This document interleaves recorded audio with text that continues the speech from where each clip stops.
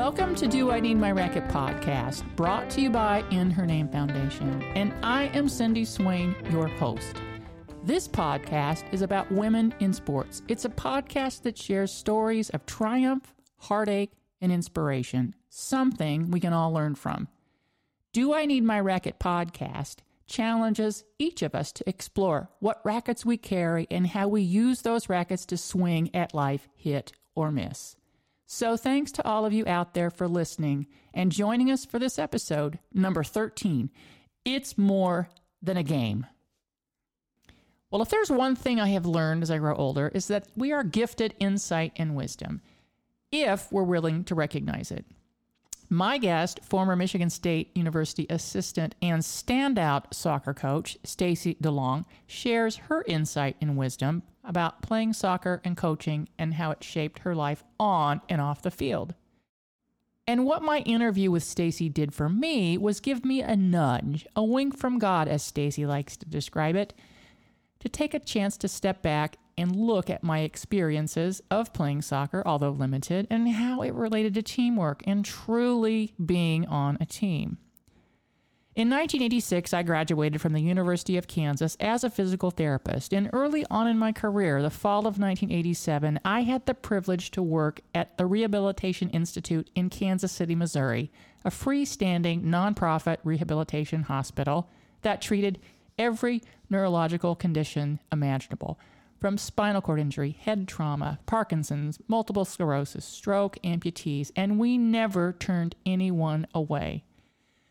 The Rehab Institute prided itself in working as a team and being a part of a team. Together, I worked with many other professionals, occupational therapists, speech therapists, social workers, nurses, psychologists, and physicians. It was a level playing field, an understanding we all had an important role to play, like everyone on the soccer field. Not one of us more important than the other. We were all equally important. Shortly after I started work there, the occupational therapy department asked me to join them on their, quote, recreational soccer team. I said, sure. Never played before, but thinking, how hard could it be? You run, you kick the ball, you put it in the net, you score, you win. But I don't think they completely defined clearly enough what they meant by recreational soccer. When the game started, I was already gassed because you actually have to run sprints up and down the field. I had the ball in what I thought was a clean breakaway, an easy score right into the net. As I was swinging my leg to kick the ball, a defender came from nowhere, slid underneath me, stealing the ball, snuffing out any sense of glory or accomplishment.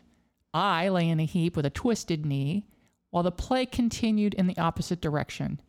Had I just looked up and left to a teammate and passed the ball, we would have scored easily. Who knew, right?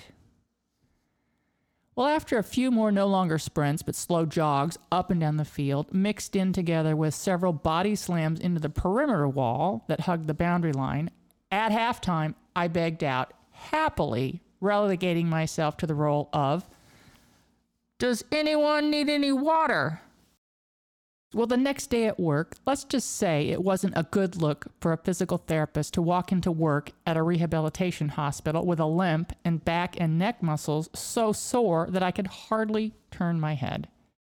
As I walked into the PT office, completely in disarray, and eked out what I thought was not a clear understanding of what recreational soccer meant to the occupational therapy department, my team burst, and I mean burst, into laughter. And that is where my concept of teamwork started to take shape. Don't be afraid to laugh at your mistakes and move on. That is how Stacy Delonge coaches.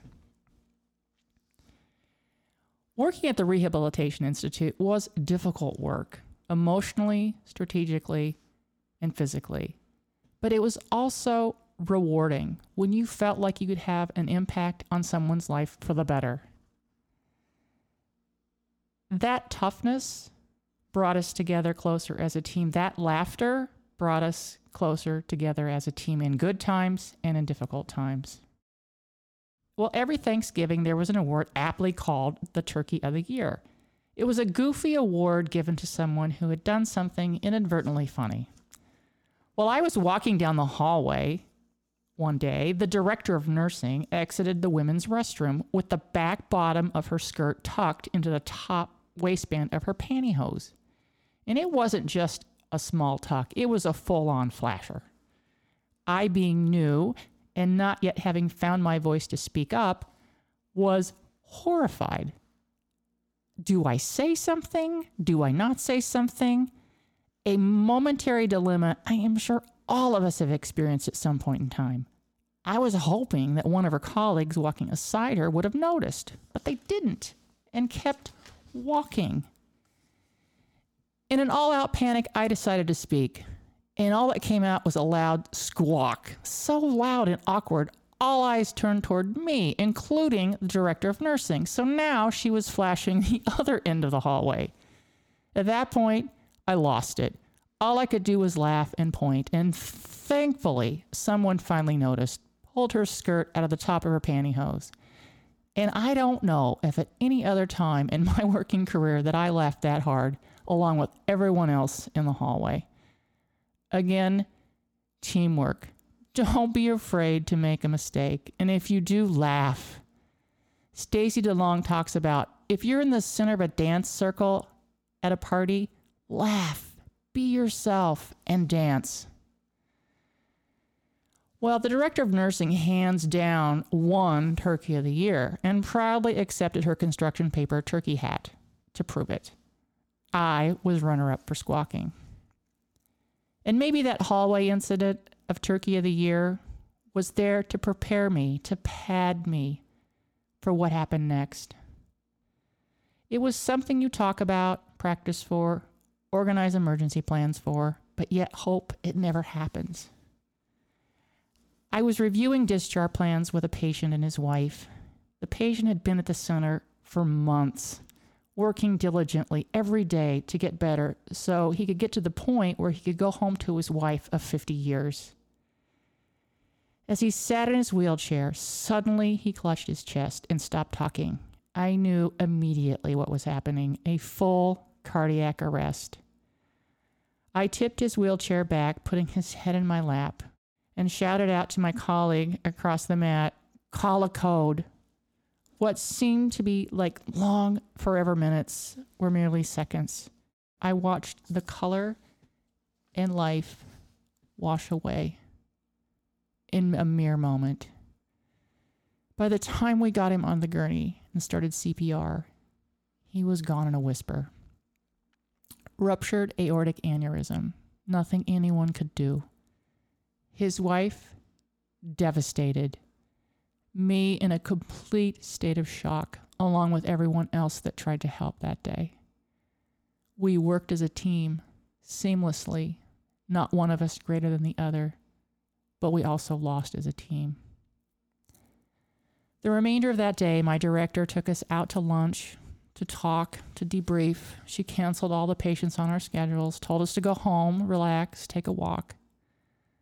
But most importantly, she put her hand on my shoulder and said, "You probably don't want to come to work tomorrow, but you need to come to work tomorrow." Again, you win as a team and you lose as a team, but you have to keep going, says Stacy Delonge. I went back to work that day, which was the absolute last place I wanted to be on earth. I walked in saying, "I don't want to be a physical therapist anymore. I'm not good enough. I'm not cut out for this. I'm just not made to be in healthcare." But my team was there to say, "Keep going. You are good at what you do," they said. "Give it time." In the weeks and months that followed, there was constant support, but I kept doubting myself multiple times. But there was always someone there from my team I could lean on.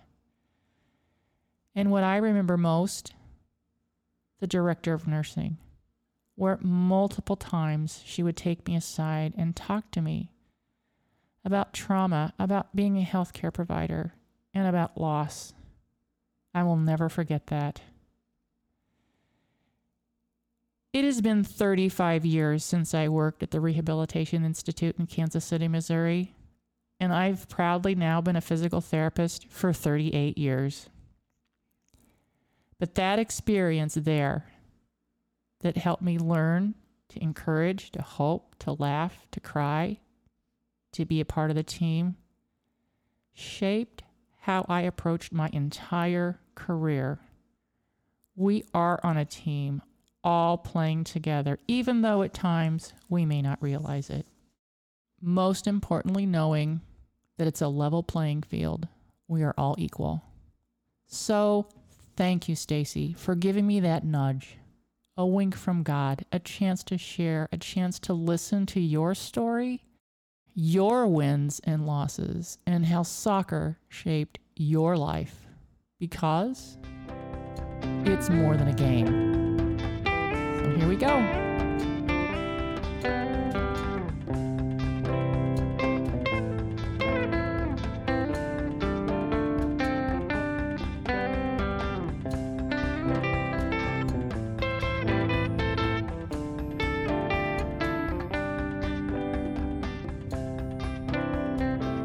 Well, here we go again for another podcast episode. Today, I am with Stacy Delonge. And when you think about Stacy, the one word that comes to mind, soccer. Welcome, Stacy. Thank you for having me. I'm excited to be here today. Yeah, I am happy to have you on the show today, too. So let's talk about where you grew up and how you got into soccer.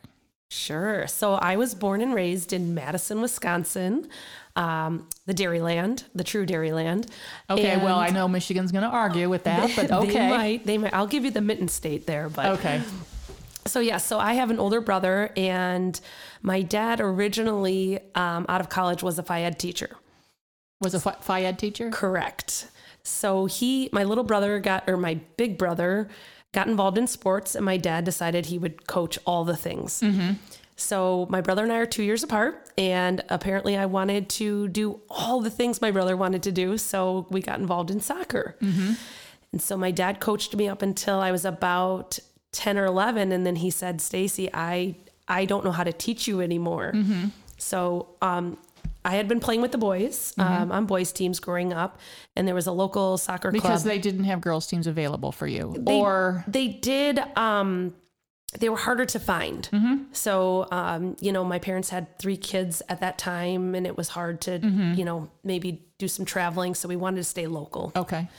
So I grew up playing for the Madison 56ers. I had an incredible Venezuelan soccer coach named Jesus, and just kind of started to have all these adventures with soccer that I never dreamed of. So you played all the sports, but what really caught you for soccer? What attracted you to the game? What was it that just really, you found like, this is just it for me? For me, I loved Little League, soccer, basketball, volleyball, but it wasn't until about 8th grade that I truly figured out that I just had this enormous passion for the sport. And then in my sophomore year of high school, that's when the World Cup was in France in 1998, and I became obsessed. Yeah. I started to have an open mind. This is truly the world's game. It is. It's played everywhere. It is. Mm-hmm. It is. It's a universal game. Oh, and I was fortunate enough in high school 2 times to be able to go over to Europe and play. Mm-hmm. Where did you go? My first adventure was we went to London, England. We stayed at Oxford. Oh, cool. Which is amazing. I had no idea at the time. From there, we went on to Amsterdam in the Netherlands. And then my junior year, we went back to Denmark and Norway. So what team and how did you get there to qualify for that kind of play? Sure. So growing up, there's a program called the Olympic Development Program. Right. I know about that. So I would try out for this program. And as you continue to make certain levels, you get exposed to different teams. Well, one day at a summer camp at this Olympic Development Program, a friend of mine who played for a different club team said, our goalie was supposed to come with us to Europe and she can't. Can you come? So I called my parents and I said, can I go to Europe? They need a goalie. And they said, what? And I give my parents so much credit. I had lost my little sister when we were younger. Right. And they really opened their eyes to, life is short. Mm-hmm. We want you to have opportunities. We want you to see the world. They really taught that perspective early on. So how old were you when you lost your sister? I was 7. And how old was she? She was 4. She was 4. Yep. Did that happen suddenly? So she had been born with a condition where she didn't fuse up the middle. So she had a couple things going on at birth. Cleft palate, she had 2 holes in her heart, and then she had a hernia. So she was in and out of the hospitals her whole life. Thanksgiving Day, she went in for open heart surgery, and they went to close her up, and the surgery was completed, but they never were able to get her heart started again. Oh. So it turned out that she, unfortunately, the doctors, they had punctured the back end of her heart when sewing her out. So she, unfortunately, bled out. And it's a moment, as I'm sure you know. It's a moment in time that you'll not forget. Never forget. I remember I was at The Little Mermaid. It had just come out in the theaters. And I get home to a friend's house, and they're like, you need to go to the hospital. I walk in, and there's my entire family, my cousins. They're all playing Uno. In the hospital? In the hospital, on the floor. They're sitting on the floor playing Uno, and they're crying. And was she still alive when you got to the hospital? No. Or she'd already died? Well, as I walked into the visitor's room, my cousin, who was 1 year younger than me, was already there. And he, the things you do when you're young, he was 6, and he jumps up and he says, "Nikki's dead." And How did that, what were you thinking? I don't know. At 7, I had no idea. It's the first time I saw my father cry. So that was a moment where you look at this, in my opinion, in my eyes at that age, this big, strong dad, this man in my life who I've never seen, break before. Yes. And my dad picked me up and held me. And, I can relate to that because I watched my parents lose a daughter. And I don't think as a parent, there's anything more difficult than losing a child. It's being a parent myself and watching my parents go through that. I really understand, where your dad was coming from, because it just leveled my parents. I had no idea at the time. No idea. And so how do you think about that now? Because you're a mother of 2 young ones. Yes. I'm sure that goes through your mind. Oh, it was terrifying. When I gave birth to my first, I was like, well, we need to have another one just in case. And my husband was like, just in case what? And I was, unfortunately I had lost a best friend at 14. And then when you were in high school? The summer between 8th grade and freshman school? year. Yep. She was hit by a car on State Street in downtown Madison. Her parents were away when it happened. They had never allowed her to go downtown, but the babysitter did. Oh. So I had experienced loss and grief before. Right. As a friend and as a sister. But until you have the birth of that first child, you don't. Yeah, it goes through your mind. Yes. Absolutely. So I've learned to cherish those moments. But yes, so, So your parents rallied. They did. And they really supported your soccer. Oh, incredible amounts. They, when I had gotten back from that first trip to Europe, and I guess was nonstop. Scrapbooking was a big thing back in the day. So I went through that phase myself. Yes. Got about 3 pages done in about a year. I love it. So they saw my photos, and they saw how much the trip kind of changed me. I was able to see things over there that I had just not experienced before. So my mom suggested, well, what if we did that with your club team? So everyone was on board. We started fundraising. We would bag groceries. We would go, work concession stands at the Badger games at University of Wisconsin. And we arranged a trip, and we went to Denmark and Norway. And again, by my senior year of high school, I had 2 life-changing experiences to see the world. Oh, yeah. What a great opportunity. Oh, it was incredible. And in fact, it also opened my doorway to recognize that I wanted to do it again. Yeah. And I studied abroad in Spain my senior year of college. So, I was just getting to that because you grew up in Wisconsin and then were recruited highly by University of Michigan, Minnesota, and Michigan State. Yes. And tell us about that. Yeah. So recruiting was way easier 20 years ago. I was lucky enough to have a lot of great exposure, and college coaches were calling a lot. That was exciting to feel like to know you were needed and wanted. Well, I can imagine having played overseas and qualified for the Olympic Development Program, and just from what I've read about you, a phenomenal goalie. You were playing at a really elite level. I had no idea. And you had no idea. No idea. And I think that's true for a lot of athletes, because you love the sport, and that was kind of the way it was when I was playing tennis, but you don't sometimes realize how good you are. It never dawned on me. I was just out there doing my thing, and it brought me, I've told people soccer has given me the world. It has taught me about teamwork. It has taught me about leadership. It has shown me the world, getting to travel. I met my husband through soccer. I got my education through soccer. And I'll never forget my parents. They made sure I knew that. They didn't tell me how good I was, but they made sure that I knew how much the sport had given me. Right. And so they instilled in me a value to give back and want to do that. And I'll never forget my senior year. I was walking off the practice field at Michigan State, where I had a 4-year career, a wonderful career. And my head coach, Tom Saxton, one of the most incredible people in the world and one of the most intelligent and well-rounded persons, he came up to me and he said, "Hey, how would you like to be a goalie coach with us next year?" And I was like, I can remember thinking, you can do that? Like that can be a real job? And it was for how long? It was. I stayed at Michigan State for 17 years as a coach. Coaching goalies. So I was a little... And good at coaching goalies, I might add.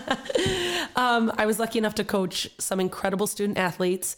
I got to go back and forth later in my career to coach the field players as well. I'm definitely an X's and O's type of coach. I love the tactical positioning side. and defensive strategy. Exactly. And I had gotten started in my position very late in life. So I was actually a center midfielder till I was about 14 or 15. Okay. And then when did you start playing goalie? Well, I was goofing around at practice one day and I jumped in goal and I made a couple saves and my teammates were like, "Well, you should do that. You should be a goalie." I was like, "Okay. All right, I'll try it." Sure. And to me, I think, well, obviously that's the most high pressure position, I think, on the team is goalie. Yes. And it amazes me, like penalty kicks or overtime when they all line up and they just give you your best shot and just one after the other and everybody's watching you. Let's go. How is that? Let's go. Well, goalies were all, any sport, I truly believe. The goalkeepers are a little quirky. We're a little different. How are you different? I'm just, I will relate it to, let's say there's a circle of, you're at a dance party, there's a circle forming. I may or may not find myself in the center of that circle every once in a while. I'm not afraid to put myself out there. Okay. So you're going to dance in the middle of people. Sure. Yes. So, shootouts, overtime, all of that. You just kind of thrived on it. Loved it. Yeah. I think I would just kind of like, just kind of shrink. Well, you would have been maybe a different position. I think so. I definitely think so. Yeah. So from Michigan State, then, you have a couple of kids. Their ages are... I have Thomas, who's 7, and Josephine, who's 4. And so you stepped down from coaching college. I did. Because it just got to be too much travel. So, yeah. So in the college game, I think we've all known, those of us that kind of pay attention to college athletics, it's changed quite a bit. From NIL to the transfer portal. Right. To the demographic of young women we were coaching. Fortunately for soccer, they have a lot of student athletes that don't come from at-risk environments. And so sometimes I was like, okay, I want to make a difference. Am I making the best difference I can here at Michigan State? Right. A lot of the student athletes that come in with scholarships, they're wonderful kids, but maybe they're not the kids that were right for me at that time. I had also lost my mother to cancer fairly quickly during the pandemic. And then my father was diagnosed a month before she passed away with cancer. And I know you have suffered a lot of loss, but you told me earlier that it just seemed like it just, you knew that they had instilled in you the work ethic to just keep going? It's the resilience piece. I never thought, again, like you mentioned, I've lost my sister, my best friend, and aunts. And your mom. But my mom, I never, I was kind of a daddy's girl growing up. Yeah. And I never thought my mom's passing would affect me the way it did. And it really, truly made me look at myself in the mirror and say, what do I really want? What life is too short. I'm on the road all the time. We're going through a coaching change at Michigan State. Mm-hmm. Can I give the new coach what they need to turn the program around and make it more successful? Mm-hmm. And my husband and I, God bless him, he was with me through the ride, highs and lows. He's my rock.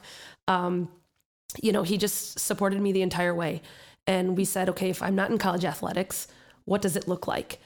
And I went into a new career. I did a career change at 40 years old, which was terrifying. So tell us about that. Well, my neighbor had approached me. We have an incredible neighborhood. And he had approached me and said, why don't you come and work for me? If you're kind of figuring things out. And I said, no, I'm good. I'm okay. Like, I'll figure it out. Yeah. And then after my mom passed, he approached me again. He's like, I think you'd be really good at this. And I was like, okay, well, what is it? What do you do? And I laughed because I'm going to say this, what I do now. And, you might laugh too, but currently I work for Aflac. You mean the goose? The goose, the duck. And that's why I say you might laugh, is because naturally somebody always finds a way to quack at me now. But what really sold me on it is when my mom was diagnosed, my dad was like, and he found out I was going to maybe make a career change. He said, Stacy, we have Aflac. And I go, you have Aflac? I don't know much about this. Like, What do you have? And he says, well, we had a cancer plan. I gave it up. And I was like, what do you mean you gave it up? And he goes, well, when I retired, I thought I don't need this anymore. And I was like, Mom was diagnosed the month after you retired. Oh, wow. So short story, we went back and we looked, and the way his policy worked, the policy terminated June 28th and my mom was diagnosed June 27th. Wow. So she still was covered underneath that. So she still was covered. And so I kind of took that as like, I can do this and kind of, in kind of remembrance of your mom. Of my mom. Mm-hmm. And to this date, I've only been there for 2.5, 3 years, but some of the stories and some of the people I've gotten to help is incredible. And Aflac aside, I'm truly thankful for this career because it's also provided me flexibility to be a mom. But you still coach soccer. But I still coach soccer. And so... And where do you coach? So my husband and I, along with another man named Dan Jury, have been local soccer coaches since, Eric and Dan are a little older than me, so they've been around a little bit longer. Mm-hmm. But in 2015, we started a nonprofit club called Cap City Athletic. Mm-hmm. We started with 12 teams. We were terrified that first tryout. We said we didn't know what to expect. We had all coached for a different club in the past and just realized that the values and the philosophy maybe weren't aligned. So we broke off. Mm-hmm. And so tell about what are your values and what were you looking for when you broke off? Oh, love that. Fantastic question. So we were always about the whole person. Mm-hmm. Okay. So soccer is just kind of, I don't know how to describe it. It's a sport, right? But there's so many things that can be taught through it. It's more than a sport. It's more than a sport. And again, in other countries, it's a way of life. Right. It's everything. So we always thought, how can we give a brand that shows that we care about the whole person, mm-hmm. developing technical skills, tactical skills, teachable moments in real life situations. Communication and how you're going to take this off the field into life. Body language. Yes. Body language and recovery from not being successful. Exactly. So, for us, it was all about, it's just different ages, right? Our club is from 3 years old mm-hmm. to 18. Mm-hmm. Children and young kids and young adults, they need different things at different ages. Sure they do. So you can't have the same philosophy for a 4-year-old that you have for a 16-year-old. No, you can't. No. So we recognized that there needed to be a little bit more intentional. We need to be more intentional mm-hmm. with how we coached and, 12 and under. This is not about wins. So in our perspective, 3 and 4-year-olds, have fun. Let's go out have and fun. Let's trip and let's fall and let's learn how to land and let's learn how to move our bodies. And so I coach the 5, 6, and 7-year-olds, and I have the best job hands down, because I get to help develop a passion. And I get to teach these kids what it's like to be passionate about soccer. Oh, I can tell just from looking at you and you talking about coaching, the look on your face, you are passionate about soccer. There is absolutely no doubt about that. I'm sure those kids love playing for you. Yes. And, as you get older. And how many teams do you have now? So we have a group of about 75 kids in the age range of 5 to 7 years old. As the club gets older, I've had to kind of stay away from the team commitment. There's a little bit more travel involved. And again, trying to balance that. But you started you started 2015 with 12 teams total. And we are, I would like to say, between 38 and 42 teams now, about That's 700 kids in the club. And is it a club that just takes any kid in that wants to play soccer? So one of the cool things about this club is, again, we started as a nonprofit, because there's just so much pressure on kids to be on a travel team, be competitive, and some of those kids just want to play and have fun. So we recognize that, and so specifically at the younger age groups, you'll find areas around here that will travel for U7 and U8 games. Oh yeah, they'll travel an hour away. Oh yeah, why? Exactly. Why? Exactly. It's a little young, I think. Right. And it's all about, right. We're not just teaching the kids. It's all about parent education too. We live in a day's age where there's so much FOMO, fear of missing out. If I don't get my kid involved in this now, they're going to be behind. And I hear that a lot from young parents. We overschedule our kids. Yes. So, for our 8 and unders, we don't travel. Everything's done in-house. And, we follow a periodization structure where we want kids to do other sports. I mean, the best athletes are multi-sport athletes. They are. We've gone away from that. It is harder and harder to find the multi-sport athlete. Yes. They specialize so early. Which leads to more injuries, which leads to burnout. And especially in young females, we're seeing the drop-off rates at 13 and 14 so much higher nowadays. And I think it's due to that competitiveness, because they think that they have to play at that level. That's what they see. That's what they hear. It's on social media. And they're like, well, I'm not good enough to play in college, or I don't think I can make the varsity. And they just drop out. Yes. Before even giving it a chance to just learn a little bit of self about life in the game. Yeah. I see that not just soccer, but it's in all sports. And I agree with that. And obviously at the club, we want to do the best we can. We want to coach the young males and females to the highest levels they can play at, right? But it's not, you go down to Metro Detroit and it's a whole different atmosphere. It's a little bit more cutthroat down there.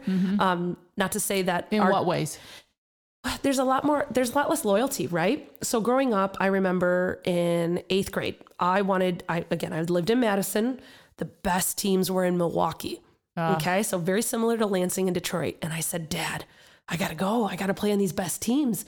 That's so funny, because when I was growing up in Hays, Kansas, way out western part of the state, all the better tennis players were in the eastern part of the state. Yes. And so for me to travel east to play in a tournament, they're thinking, well, she can't play. She's not that good. So I wouldn't get seated. Yes. In a tournament. And then I'd end up getting to the finals or, semifinals. And they were like, well, where did you come from? It's just kind of that mentality that you have to break through. Exactly. And, to this day, my dad sat me down and he said, you have a brother, you have a sister. My mom and dad had another child after my youngest passed. That's not fair to them. We are not commuting an hour, 3 times a week, 2 hours for you to play your sport. And then you also need to be loyal to the team and the club that gave you your start. And I didn't realize it at the time, but that's become a big part of who I am. Staying at Michigan State for so long, people kept asking, don't you want to be a head coach? Don't you want to move around? Don't you want to? Well, I think also, the kids feel that pressure, but I think we're in the coaching ranks. You feel the same pressure. It's always like, okay, well, here's the goal. Let's move a little further away. Yes. You got to get here. You got to get here. And so at some point in your life, you have to say, I've done enough. Right. I'm at where I want to be for now. And that's okay to say that. That's absolutely okay to say that. And I think I grew up in a very competitive environment, right? I was blessed and fortunate to get a scholarship. I played at the highest level I could. I am so lucky. Do I want that same path for my children? That's a good question. I always say if they're the ones driving it, I want to do what I can to give them opportunities. Thank you for saying that. I think that is so important because I went through that with my kids. Yes. And I could see potential. My oldest did end up going to Aquinas College and running track. Awesome. My middle son was at Eastern Michigan for football. And my daughter had a passion for basketball and could have played in a smaller school. Sure. And as much as I wanted her to do that, I stepped back and let her decide. And she just didn't want to play college ball. It's like, Mom, that's not for me. I don't want that commitment. I just want to do other things. Yes. And to be okay with that is so important. And I think not only in sports, we need to do that with kids. In other things, we need to do that with them too. Because there's also the drive to be a 4.0 and, be amazing because that's what you see. That's what you hear. And that's what they start talking to you about early on. Mm-hmm. But some kids are at 4.0s, but they're still really smart and capable people. And that's what I've learned, right? I have this idealistic idea of what I want for my kids. And my husband he's so good at, I always joke that I live on a roller coaster. The highs are highs, the lows are low. Life is a wild ride. And my husband, he is just straight and steady. And it's a nice combination. I should probably realize that a little bit more. But yeah, sometimes I get a little excited that our daughter wants to start playing soccer or that our son is excited. He's always like, Stacy, it'll happen when it happens. Like it's good. And it does. And they'll find it. If it's for them, they'll find it. Exactly. They will. And so I can appreciate that because sometimes I do get carried away, right? Like of if course. My daughter does a little kick in the living room, I'm like, oh, maybe. But then I do have to take a step back. And, when you get out there and you're at the club scene and you see all these families and these parents, you feel that energy. It starts to kind of get in you, I think. And that anxiety, that nervous edge. You do. And you feel it. And I think in my young 20s and my 30s, prior to having kids and prior to maybe developing that confidence I have today, I would let parents dictate a little bit more than they should have. Mm-hmm. And now I'm comfortable enough as a person. And obviously the club has done well where. And as a very seasoned soccer coach. Seasoned. Is that a way of saying I'm old? Okay. Well, a very talented soccer coach. Thank you. I think it's great now where if I have a family in the club that maybe has different views or maybe and I'm comfortable enough to say, okay, well, maybe this isn't the right place for you. And I'm happy to help you find it. Mm-hmm. But I think it takes a while. And I think as a female growing up with mostly male coaches and hesitant to take on a head coaching role in my young 20s and 30s, it took me a longer time than most to develop that confidence. And then all of a sudden it was there one day. So that kind of leads into a subject that I want to talk to you about. But before we get there is you mentioned NIL earlier and the transfer portal with college soccer. So what do you think about all that right now? Because I think in some ways it's really good, especially for those so-called minor non-revenue producing sports. Sure. The kids get a little bit of money, get a little recognition. But I also think the NCAA did not get out in front of it because now you have top tier programs, both in women's and men's. They're literally buying players. Yes. What are your thoughts? So I think like with anything, right, you can argue for and against. Mm-hmm. And I've never been a very polarized person. I'm always kind of in the middle of ideas and thoughts. But on this topic, I'm a little bit more old school. Mm-hmm. I think, especially with the transfer portal, listen, I didn't play my freshman year and my dad was like, okay, you have two choices. Like, figure out how to train more and get better or then be done. Exactly. And I think that just teaches kids, I think one of the things you teach kids as they're younger, what you're teaching them is to stick with it. Yes. To see it through to the end. Right. Because what I see, I don't like it, I'm leaving. Quick fix. Well, what are you going to do when you get in a job? Mm-hmm. You're just going to keep bouncing around every year or so because you don't like your boss or you don't agree or whatever. I mean, I think it has its advantages, but it's got to be reined in a little bit. I think that's the right way. Could the transfer portal be a great asset? It could. But at the same time, you're seeing it starting to trickle down into high school athletics. And yes, you are. You see it in club sports all the time. Okay, well, I don't like this team. I'm going to go. I mean, there's been players by 14, 15 years old that have been a part of 4 or 5 different clubs already. Yeah. And there are players that, in a high profile high school program that'll transfer into a different school to play 100%. For that program. Yeah. Yep. You do see it younger. Exactly. NIL, I got out of college coaching at the time where that was really taken off. So to be fully transparent, I don't, have maybe the background that I should in it. For the Olympic sports, the non-revenue sports that were involved at Michigan State, I totally agree with your take on it. Like, it's a way for them to have a little bit of money coming in. But I think along with NIL comes more of the look at me. Yes, and it does. With social media, you see, okay, here, look at me now. And some of it is, in my personal opinion, a little bit about, vanity and like. It is a lot about vanity. And yeah. Of course it is. Yeah. If you have a hamburger named after you, or, you get a new shoe deal or t-shirts, and I think it's great. These kids can do that, but I don't think they need to be an 18-year-old needs to be a millionaire. Right. And you're seeing a lot of like just the self-promotion and, I think social media is fantastic. I love it. I'm entertained by it. I don't ever get into arguments on it, but they can be highly entertaining. But I think for me, social media is fun. Yeah. It's fun. It's a way, if my kids do something goofy and I want to share it, that's great. Yeah. But respecting, again, that I'm putting it out there and it's, never going away. So the other topic too, that I think that we can kind of lead into now is, gender equity in sports. Sure. We've talked about that earlier. I didn't have soccer when I was in high school. My 8th grade year was the year that they started playing basketball. And no, we did not play half court in dresses. We were able to run and dribble and shoot. My grandmother and her 2 sisters did play that, where they had to wear these ridiculous outfits that were made out of wool and stockings and all that. And it was half court. They could not dribble. They played 6-a-side. They could only pass the ball.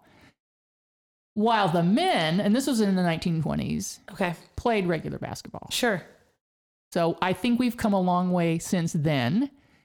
And Title IX came in 1972, but I'm still, 10 years down the road, and there still was not high school soccer where I went.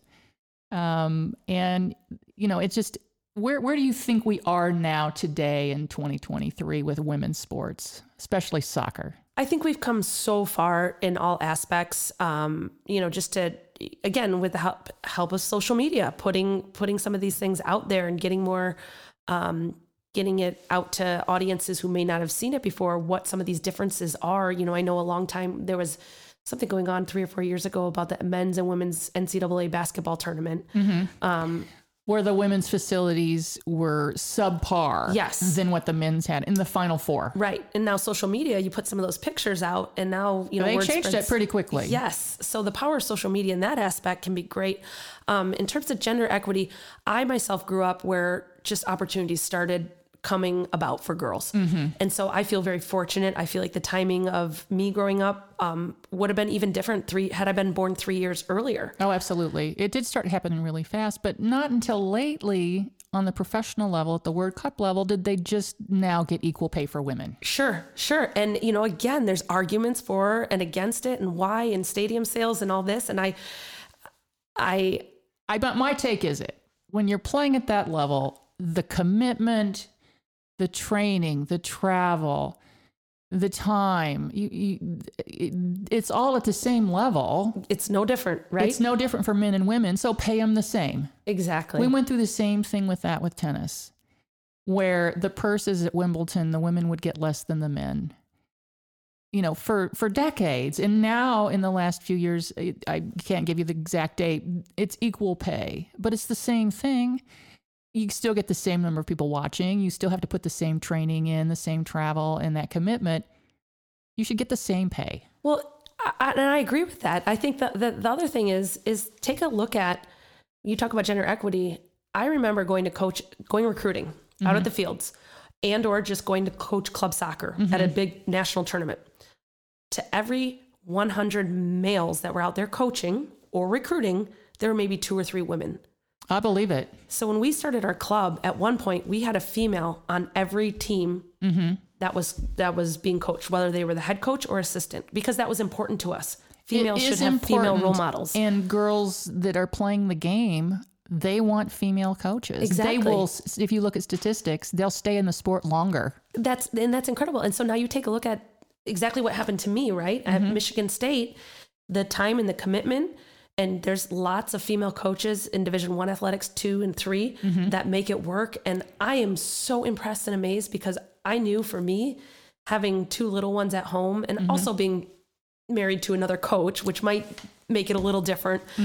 It was hard to stay in the game at the level that was required and needed. Oh, and sure. be a mom. And be a mom. You're expected to work like you don't have kids.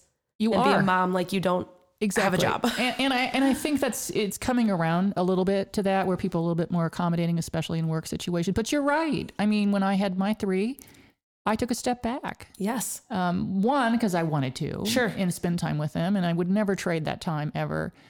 But it is harder to keep your career going, and you do have to think of things differently. But I can tell you, it is completely worth the time and effort. I would never trade that time whatsoever. I agree. And I'm just thankful to have a partner in life who knows and understands. That's awesome. He is very supportive, and we've had open dialogue. Like, should I do more coaching? Should you do less? And, most of the time we're on agreement. Does he coach in the same program? He does.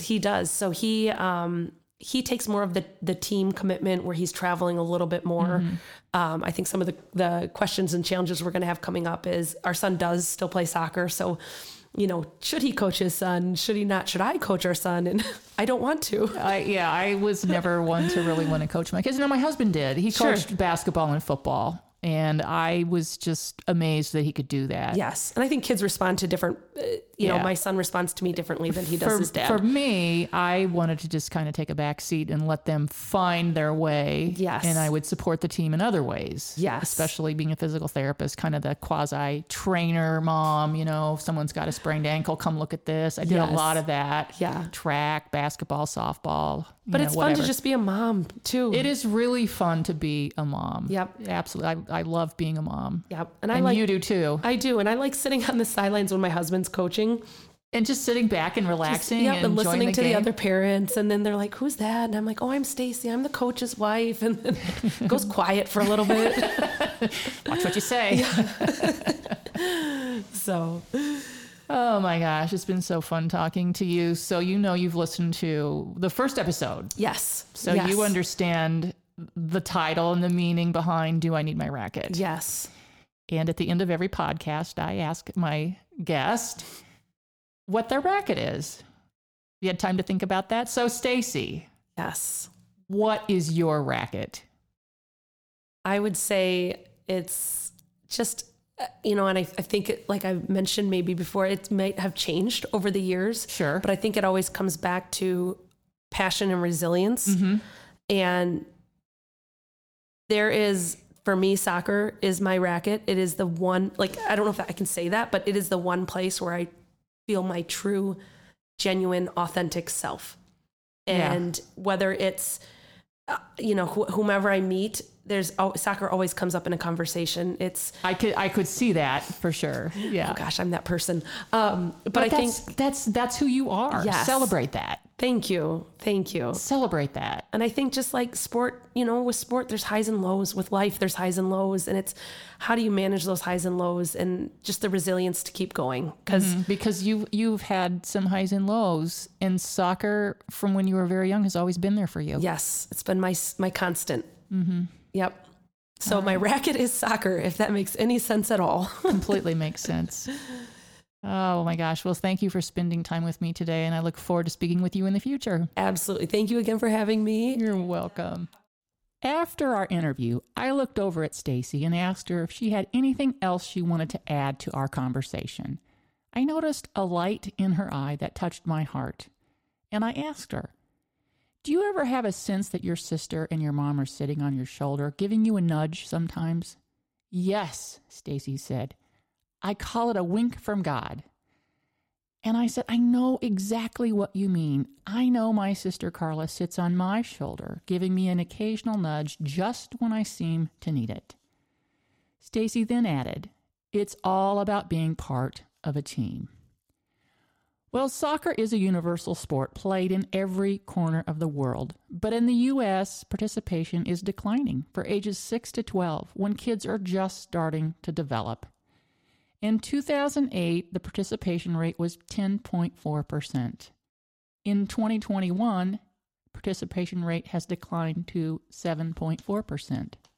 Kids are dropping out because too much emphasis is placed on winning, individualism, and traveling soccer clubs. Their number one reason for quitting? It's not fun. Number 2, too much pressure. Number 3, they think they have to play on a club travel team and they're not good enough to play soccer, much like I felt I wasn't good enough to be a physical therapist.